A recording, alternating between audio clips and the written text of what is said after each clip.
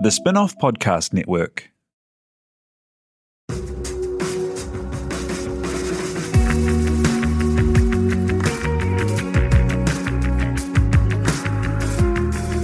You're listening to Business is Boring, a podcast that reckons it's anything but.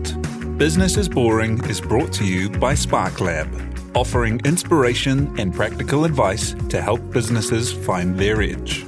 To hear more about SparkLab, including details about the latest events, workshops and business tools, visit sparklab.co.nz. And now, here's your host, Simon Pound. Kia ora, I'm not Simon Pound. I'm actually Duncan Grieve, and I interrupt your normal Business is Boring listening schedule to invite you to listen to episode 1 of Coming Home. It's a brand new podcast, a limited series from the Spin-Off, and the first sort of highly edited, highly produced style we've ever done. It's hosted by me and Jane Yee, our podcast manager here at the Spin-Off, and it explores the phenomenon of the New Zealanders who have come home during the COVID-19 pandemic, about the challenges they've faced, about their epic journeys back and what they plan to do, what they could do for this country. And I think it's a really good listen, and I think if you enjoy Business is Boring, you'll enjoy this podcast too. So check it out, and if you like it, go and find it by searching for Coming Home on iTunes or wherever you get your podcasts. Coming Home is proudly supported by KiwiBank, the bank that's making Kiwi better off. If you've recently returned to Aotearoa and are looking for opportunities in life and business, a new start, or a safe place to re-establish roots, KiwiBank is here for you. Find out more at kiwibank.co.nz. My name's Duncan Grieve, and I'm the managing editor and founder of The Spin-Off. And in June of this year, I wrote a story about a phenomenon that I'd watched unfolding over the previous few months. COVID-19's prompted thousands of migratory Kiwis to return. However, beyond the raw numbers, little is known about who exactly is coming back and how long they're staying for. I'm home. This is what home looks like. We're seeing quite a few New Zealanders coming back who are coming out of those big city economies with a bunch of skills that we haven't seen too much of in the past. This can be a really exciting fresh start. I started noticing in sort of May, June that these really high-profile New Zealanders across multiple different industries whose careers I'd followed from afar were starting to sort of pop up in New Zealand, and increasingly some of them were coming back to live, to work, to start new businesses, and it just got me thinking that if there are enough of them, this could be a quite interesting story and potentially like a good news story in what has been otherwise an incredibly bleak year. I decided that I wanted to explore the themes, the opportunities, the peril of it over the course of a podcast. And to do that, I couldn't think of anyone better to have alongside me than Jane Yee. Duncan and I have known each other for a really, really long time, and just in the last 5 years we've been hosting podcasts together. We do like to chat. And the reason why this topic is so personal to me is that I actually was living in LA up until March this year. I hadn't been there very long, planned to stay on a lot longer. I was there with my husband, who was working as a director in advertising over there, and we'd gone just to kind of, I guess, seek out the dream and see what opportunities might be available to us over there. And then COVID hit, and we came crashing back to New Zealand, which is where we are staying for now. So together we'll be talking to other New Zealanders who've had a similar experience to Jane and trying to figure out what's next for them in New Zealand. Obviously, there are some people who are returning home who had planned to come back one day, and this just sped up the process a bit. But there's also people who arguably never planned to come back at all, but New Zealand seems to be the good place to be right now. I imagine that demographers will be studying this for the rest of their careers. It's got to be the single biggest moment in our migration history. Yes, it is, Duncan, but I don't think you've gone far enough. That's Paul Spoonley. I'm a distinguished professor at Massey University. He just wrote a book, right? Yeah, it's called The New New Zealand, which ironically went to the publishers just prior to the pandemic. He's revised the book, though, so you've got no excuse but to still read it. But he's the expert when it comes to this stuff, and he reckons this is a total game changer for New Zealand. what's happening now is much more than just a simple reset. It is a complete throwing out of all the rules of engagement and the way in which we've understood mobility and migration over the last 30 or 40 years, and we've moved to a very, very different place. And it's not clear what that place looks like at the moment, but I'm clear that it's a very disruptive shift in terms of our demography. Before we get into that, I think it's really important that we understand where we came from, like what the baselines of what our immigration has been over the past couple of decades, because this has been something we have talked about as a country almost non-stop, fretting about how much immigration we've got, who's coming in, what we're missing, who's leaving and why. Jokes at each other, including how many New Zealanders are now resident across the Tasman. Companies are being urged to prepare for a labour squeeze due to the country's ageing workforce, skill shortage and continual brain drain. We'll get to the numbers later, but I think it's really important to understand what the brain drain means on a human level for the people who've been part of it. So who were the brains that were being drained? Who am I? Talofa lava, my name's Julia Arnott Ne'ene'e. I am 27 years old and I have recently returned home from San Diego in California, where I was working for HP as their global social strategy lead. Honestly, one of the best interviews of my life, and someone we'll be hearing from throughout the series. I can't believe that she's a global strategy lead at age 27. That blows my mind. At age 27, I was still getting regrettable tattoos. So she's just returned from the States, which means she left New Zealand at some point. But what made her leave in the first place? So Julia's story starts in her early 20s. She's just popped out of university, the whole world wide open to her, and she's just trying to figure out what comes next. Holy snap, what am I going to do? Where am I going to go? I got to prove something to my mum. Got a plan, Mum, I got a plan. Did not have a plan. But ironically, her lack of a plan led her into a job as a strategic planner. And that was really cool. You got paid to think and paid to learn about people. Julia was upskilling at a rate of and was getting thirsty for more. Because when you become a bigger fish, right, the pond can feel a bit small. So maybe time to look for a bigger pond. And as Paul Spoonley puts it, if you're living in Sydney or Melbourne or London, you're talking about a labour market which is many times larger than the New Zealand total population. And therefore the opportunities, the cultural life as well as the job that you're doing, you've just simply got more options there. Like so many New Zealanders in their youth, Julia wanted to broaden her horizons, live somewhere else for a while and just see what the world had in store for her. I went to Sydney, where I moved over and went into market research, and I started to be in market research in healthcare and biotech. And I really started to get curious about the tech industry, but I never ever thought I was, one, smart enough, or two, legit enough. I sort of always had it in my mind that you had to have this very perfect resume and this perfect track record of A+. Classic imposter syndrome. But Julia also had this mischievous side that meant she just thought she'd give it a shot. I thought, why not try it? So I was around 23, 24, but I was really just putting out, casting the net wide. Unless I put my hand out, how is anyone going to even find me? That was a big Sunday session for me. I just sat on my computer. So I looked up strategy and I put in the industry and I went technology and I went locations and I just went worldwide. I was like, yes, Shanghai, I'll make this work. Apply. Oh, San Francisco, sweet. Yeah, I'll figure it out. Apply. London sounds good. Hong Kong, that's also big, isn't it? New York, that's pretty big, I heard as well. And then I went back to work the next day and just sort of didn't think anything of it. And then I heard from this recruiter in Romania from HP.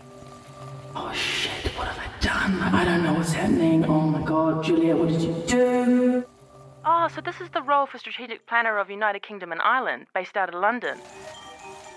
Oh, yep. I was this random kid out of New Zealand, 24 years old, living in Sydney, applying for a role across the other end of the earth. I still think that someone's playing this crazy joke on me, but I had 5 interviews. It took 8 weeks, and then I got the job, and 2 weeks later I left for London. I still look at that moment in my life and I'm like, how did this happen? What were people smoking in California when they said yes to this kid? I do not know, but I rolled with it. Julia's story of trying to find the limits of your talent is one that's familiar to so many New Zealanders who've headed off overseas, looking for something that just doesn't exist in New Zealand a lot of the time. It's crazy that if you're a founder here, you've got like 2 VCs to go to. Like, what the hell?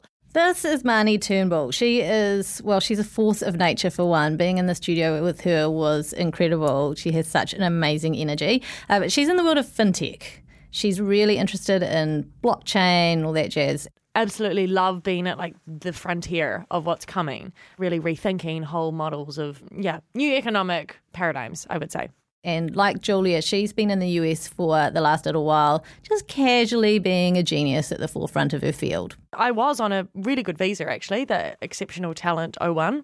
She was initially drawn overseas by an obsession with China. So I went to China to study Mandarin, and that exposed me hugely to what is possible in faster moving markets. Then I was like, okay, what about Europe? So I went to Spain. Too slow, really. But it was good because I then dived hardcore into the kind of hackathon and startup builder community. Came back to finish my law degree, actually, and dissertation focused on the future of privacy law in New Zealand. And then it was at that point that I was like, wow, I'm just so into tech and what could be possible with, exploring beyond New Zealand, and got the opportunity to start with NZTE in LA. That's New Zealand Trade and Enterprise. Yeah, boom, to LA. I'd never even been to the US, actually, so that was kind of wild. I was pretty naive on that front, actually, about what it would entail. Yeah, from there, found more of my pace and community more was San Francisco than LA. I would say it was a weird kind of feeling of coming home, actually. As soon as I got there, it was like, whoa, these are my people and this feels good. Duncan, do you think these people don't feel at home in New Zealand because their ambition outweighs the opportunities that are here for them? It's hard to know whether they actually don't have the opportunity or they don't necessarily feel like they can access it. I think it's really common in your teens and your 20s to feel like there's something burning inside you that has to get out, but you don't know exactly how to do it. And I think for New Zealanders, coming from a small country that's a long way from anywhere, there's something about proving yourself on a world stage that's really important, really validating. Yeah, most of us just go and pull pints in an English pub though, right? These people are spreading their wings and taking over the world. Once you get that taster, once you get that exposure, you're like, holy shit, I can't not go out and dive into that pool, opportunity pool. And that was the case for Julia, right? I think that's exactly right. So I put that question to her pretty bluntly. What pushed you away from New Zealand initially? Like there must have been something that you were looking for that you didn't feel like you could find in these shores. Let's own this. I do feel that I have to constantly justify my existence. And I'm constantly walking into rooms where I have to almost demonstrate my receipts, demonstrate my experience and the validity of me entering rooms. And that gets really exhausting, really, really exhausting. And I feel, not everyone else does, I feel the barriers to entry here are much higher to exist and to break glass ceilings. And for me, that's where I definitely didn't feel as welcomed, and I definitely found it much harder to feel like I could move up back at home because I didn't have all of the perfect tick boxing, I guess you could say, like requirements of how to get ahead here. I think for New Zealanders, when they're in New Zealand, they feel like there's a particular track you have to get on, and you have to hit each mark along the way. Whereas when you go overseas, you don't carry any of that baggage. You don't really know what the process is. You can just kind of throw yourself at the world and see what they make of you. And definitely I found being in the States that you're encouraged to be ambitious. You're really encouraged to kind of like talk yourself up. And it's so often about how you are in the room and your rapport with people and your selling of yourself as much as any experience that you might have. Like people can just feel like you'd be a good fit here. It's interesting. I often think of these big moves as a really big deal that people spend loads of time thinking about, probably because that's what I would do. But sometimes it's just a matter of one thing leading to another, I guess. I basically left just because I just wanted to go somewhere that would be so completely foreign to me. I was not leaving with the intention to go on a long trip or live abroad or never come back. This is Rachel Morris. She's actually talking to us over Zoom because she's in a hotel in Auckland. She's in quarantine. But she's also a bit of a hotshot. I was the editor of a publication called HuffPost Highline, and that was the digital magazine of HuffPost. So I've been following Rachel for years. She was one of those New Zealanders within journalism, you know, my field, whose name was in lights. And honestly, I was just sort of in awe of her and never imagined that she'd ever return home. I was based in Washington, D.C. for about 5 years, but living in the United States for nearly 17 years before that. The whole thing started where I was going to go backpacking for a couple of months with a friend in Vietnam and wound up getting a job at an English language newspaper. And that was the first time I'd ever done any journalism. I really loved that, and then stayed there for more than a year. And one of my colleagues had been to the journalism school at Columbia in New York and suggested I apply, which I did, and wound up, going to New York for that. So it was basically this 2 or 3 month backpacking trip. I never really lived in New Zealand again after that. That just kind of kept leading to other things. You never did Noe, did you? No, I had a child when I was incredibly young instead. Would you have otherwise, do you think? Oh, yeah, absolutely. See, I never did Noe either, and I never really wanted to. I felt like, I was happy in New Zealand and I was happy to travel, but I never wanted to live abroad or try and make a living abroad. And yeah, it's weird because just today I've been really, really missing LA, and I would never have imagined that for myself at the ripe old age of 41 years old, that I'd kind of be yearning to have that overseas experience. I'm not going to leave though, don't worry. Glad to hear it. So LA was really interesting for us because it's such a transient place. Everyone in LA is not from LA. So you do kind of manage to fit in a lot quicker because no one has their kind of extended family around or their friendship network. And so you're forced into this position. And it's a good place to be where you can make friends quite easily. Everyone's from somewhere else. And actually, there are loads of Kiwis in LA, and there was one family who had moved over there not too long before us, and we were planning to catch up with them over there, but it never actually happened because of COVID, and we did actually manage to catch up back here, though. All right. Can I get you a tea? Oh, yeah, well, it's a cup of tea of some kind would be fine. Whatever you've got is easy. Yeah, a cup of tea's good.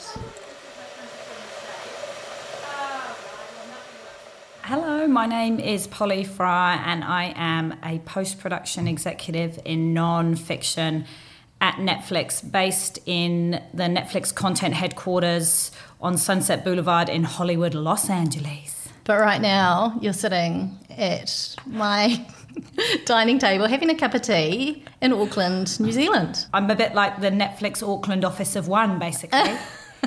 While we were in the States and all lovingly doing our role at Netflix, when COVID hit and the office was shut down, we were working remotely from our house in Studio City, which was all well and dandy, but 14 weeks was a bit much. And so then we came back here to New Zealand, and Netflix kindly allowed me to work from home here. So basically what I do So you might notice that even though Polly's a New Zealander, her accent is kind of hard to place. I'm originally from the UK and I still have family in the UK. But today she absolutely considers herself a Kiwi. Yes, I've been 12 years here and I really do consider myself a naturalised Kiwi. I feel a great connection to our land and our culture and our people. You and I were supposed to meet in the States, and this is actually our first meeting back here because we both spent time over there with our families. I was there for my husband's work, but you were there for your work, but you had your husband and 2 girls in tow. How did you end up over there? Quite a journey, actually, quite an exciting journey. So I've been a producer in New Zealand for quite a few years, doing feature films and series and non-fiction content. And one of my last gigs here was a series called Dark Tourist, where I met your husband, Joel, who did our amazing title sequence. I'm David Farrier, and this trip gets weirder than I ever imagined. You've seen the series, Duncan? Yes. Good, right? That title sequence. Title sequence is really the best thing about it. The rest I don't care for. No, it's a great series. Yeah, so in case you haven't seen it, it's essentially... How would you say it? Basically, the series follows David Farrier as he goes around the world doing what's known as dark tourism. So Dark Tourist was New Zealand's first ever original commission for Netflix. Also, at the same time, I was kind of delivering a couple of movies that had been made but purchased by Netflix, so Tickled and The Breaker-Upperers. This tickling empire is way bigger than we ever imagined. They have tickle cells all over the US. They're everywhere. And it's I remember so clearly when Tickled and The Breaker-Upperers arrived on Netflix. Tickled, this amazing documentary where Farrier travelled to the US and uncovered this very bizarre and creepy sort of tickling fetish cult. All hell broke loose. And The Breaker-Upper is like a fantastic, New Zealand comedy that felt like it contained a whole generation of New Zealand comedians. Sheree don't wanna be with you no more. Sheree don't wanna be with you no more. It's such a big deal for those creators to have made it onto that platform. It really changes your career, and we have Polly to thank for that. So I was quite familiar with Netflix, and I really loved how it worked. Like, it was such an amazing company to work with, like so innovative, very transparent, very candid, very quick moving. Like, it was quite a different studio experience or even broadcaster experience to what I had before, and I was really quite into it. So a few months after we delivered Dark Tourist, we went to Los Angeles for a film conference. And at the time we went to Netflix to pitch a couple of other ideas. We bumped into a couple of the production and post executives that we had worked with on Dark Tourist. They shoulder tapped me and said, have you ever thought about working here? Oh, how about that? So anyway, conversations ensued. I sort of made an application. I just thought it was for a bit of a laugh, really. I just thought, I'd just like to see if maybe if you've got the chops. If I got the chops for this. And then before I know it, like, we were sort of panel interviews, and then that night in the hotel room, they offered me the job. Wow. Well, congratulations. Thank you. A belated congratulations. That's pretty huge. And was it a no-brainer at that point where you're like, okay, well, we're off as a family, let's go? Or no, that was the start of the negotiation period. Right. Like, my husband is a physiotherapist and is an incredible physiotherapist and operates at a high level here and has spent a lot of time in the UK. So he was up for living abroad because he'd spent a lot of time living abroad before, but we knew it was going to be definitely a compromise for him professionally. We didn't know whether he could get registered to treat people in California or what was possible, and we couldn't find that out very quickly, so that was all quite up in the air. Yeah. But we sort of thought, well, it's an opportunity. We felt like we'd regret it if we didn't. You only live once, right? That's true, yeah. Gonna move that dog again. You are. These are the individual stories at the heart of what we call the brain drain, but what about the big picture? Is the brain drain even real? No, it is real. Paul again, the demographer from Massey University. I mean, when you look at the New Zealand diaspora, I think that's around 1 million.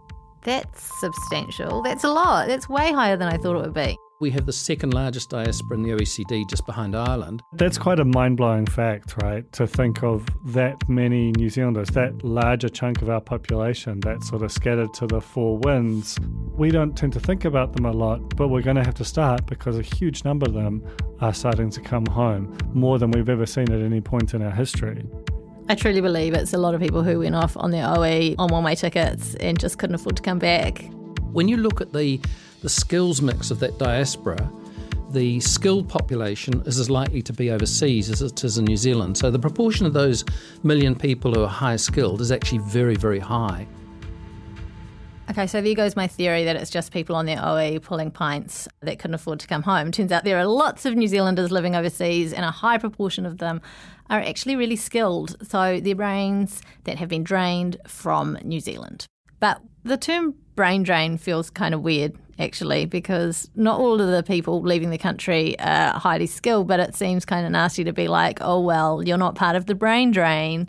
You're just part of the drain. I think that the phrase brain drain is very self-conscious. It's almost resentful of those who left. I also think that while people who left might have gone with kind of that brutal designation unskilled, all that says is your level of education or training when you left. It doesn't say what you did when you went there. So to be honest, I feel like all of the returning New Zealanders, irrespective of their education, bring with them something that when applied to New Zealand is going to change this country. And with normal migration, when someone comes in, you know a huge amount about them in terms of their education, their skill set, what they've been hired to do.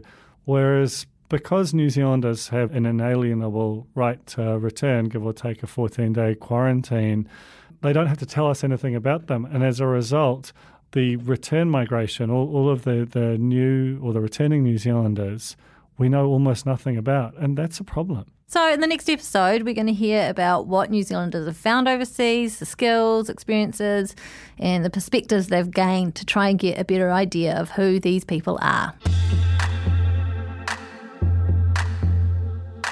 Coming Home was brought to you by The Spinoff and KiwiBank. It was presented by me, Jane Yee. And me, Duncan Grieve. It was produced, edited and mixed by Claire Crofton. Thanks to RNZ for allowing us to use the archived news audio we've included in this episode. And shout out to Tina Tiller and Josie Adams for recording and helping us with interviews, and to Alice Webb-Liddell and Sherry Zhang. And to Lucy Raymer, of course, for booking our interviewees. She's an organisational genius. And of course, if you're liking this series, don't forget to subscribe to get the next one and tell all your friends.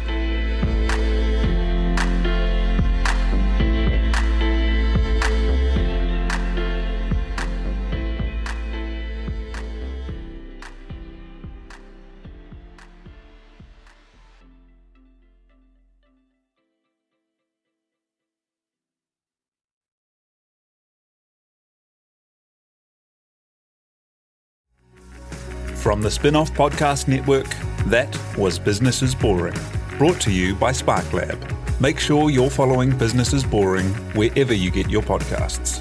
And for more information on SparkLab, visit sparklab.co.nz.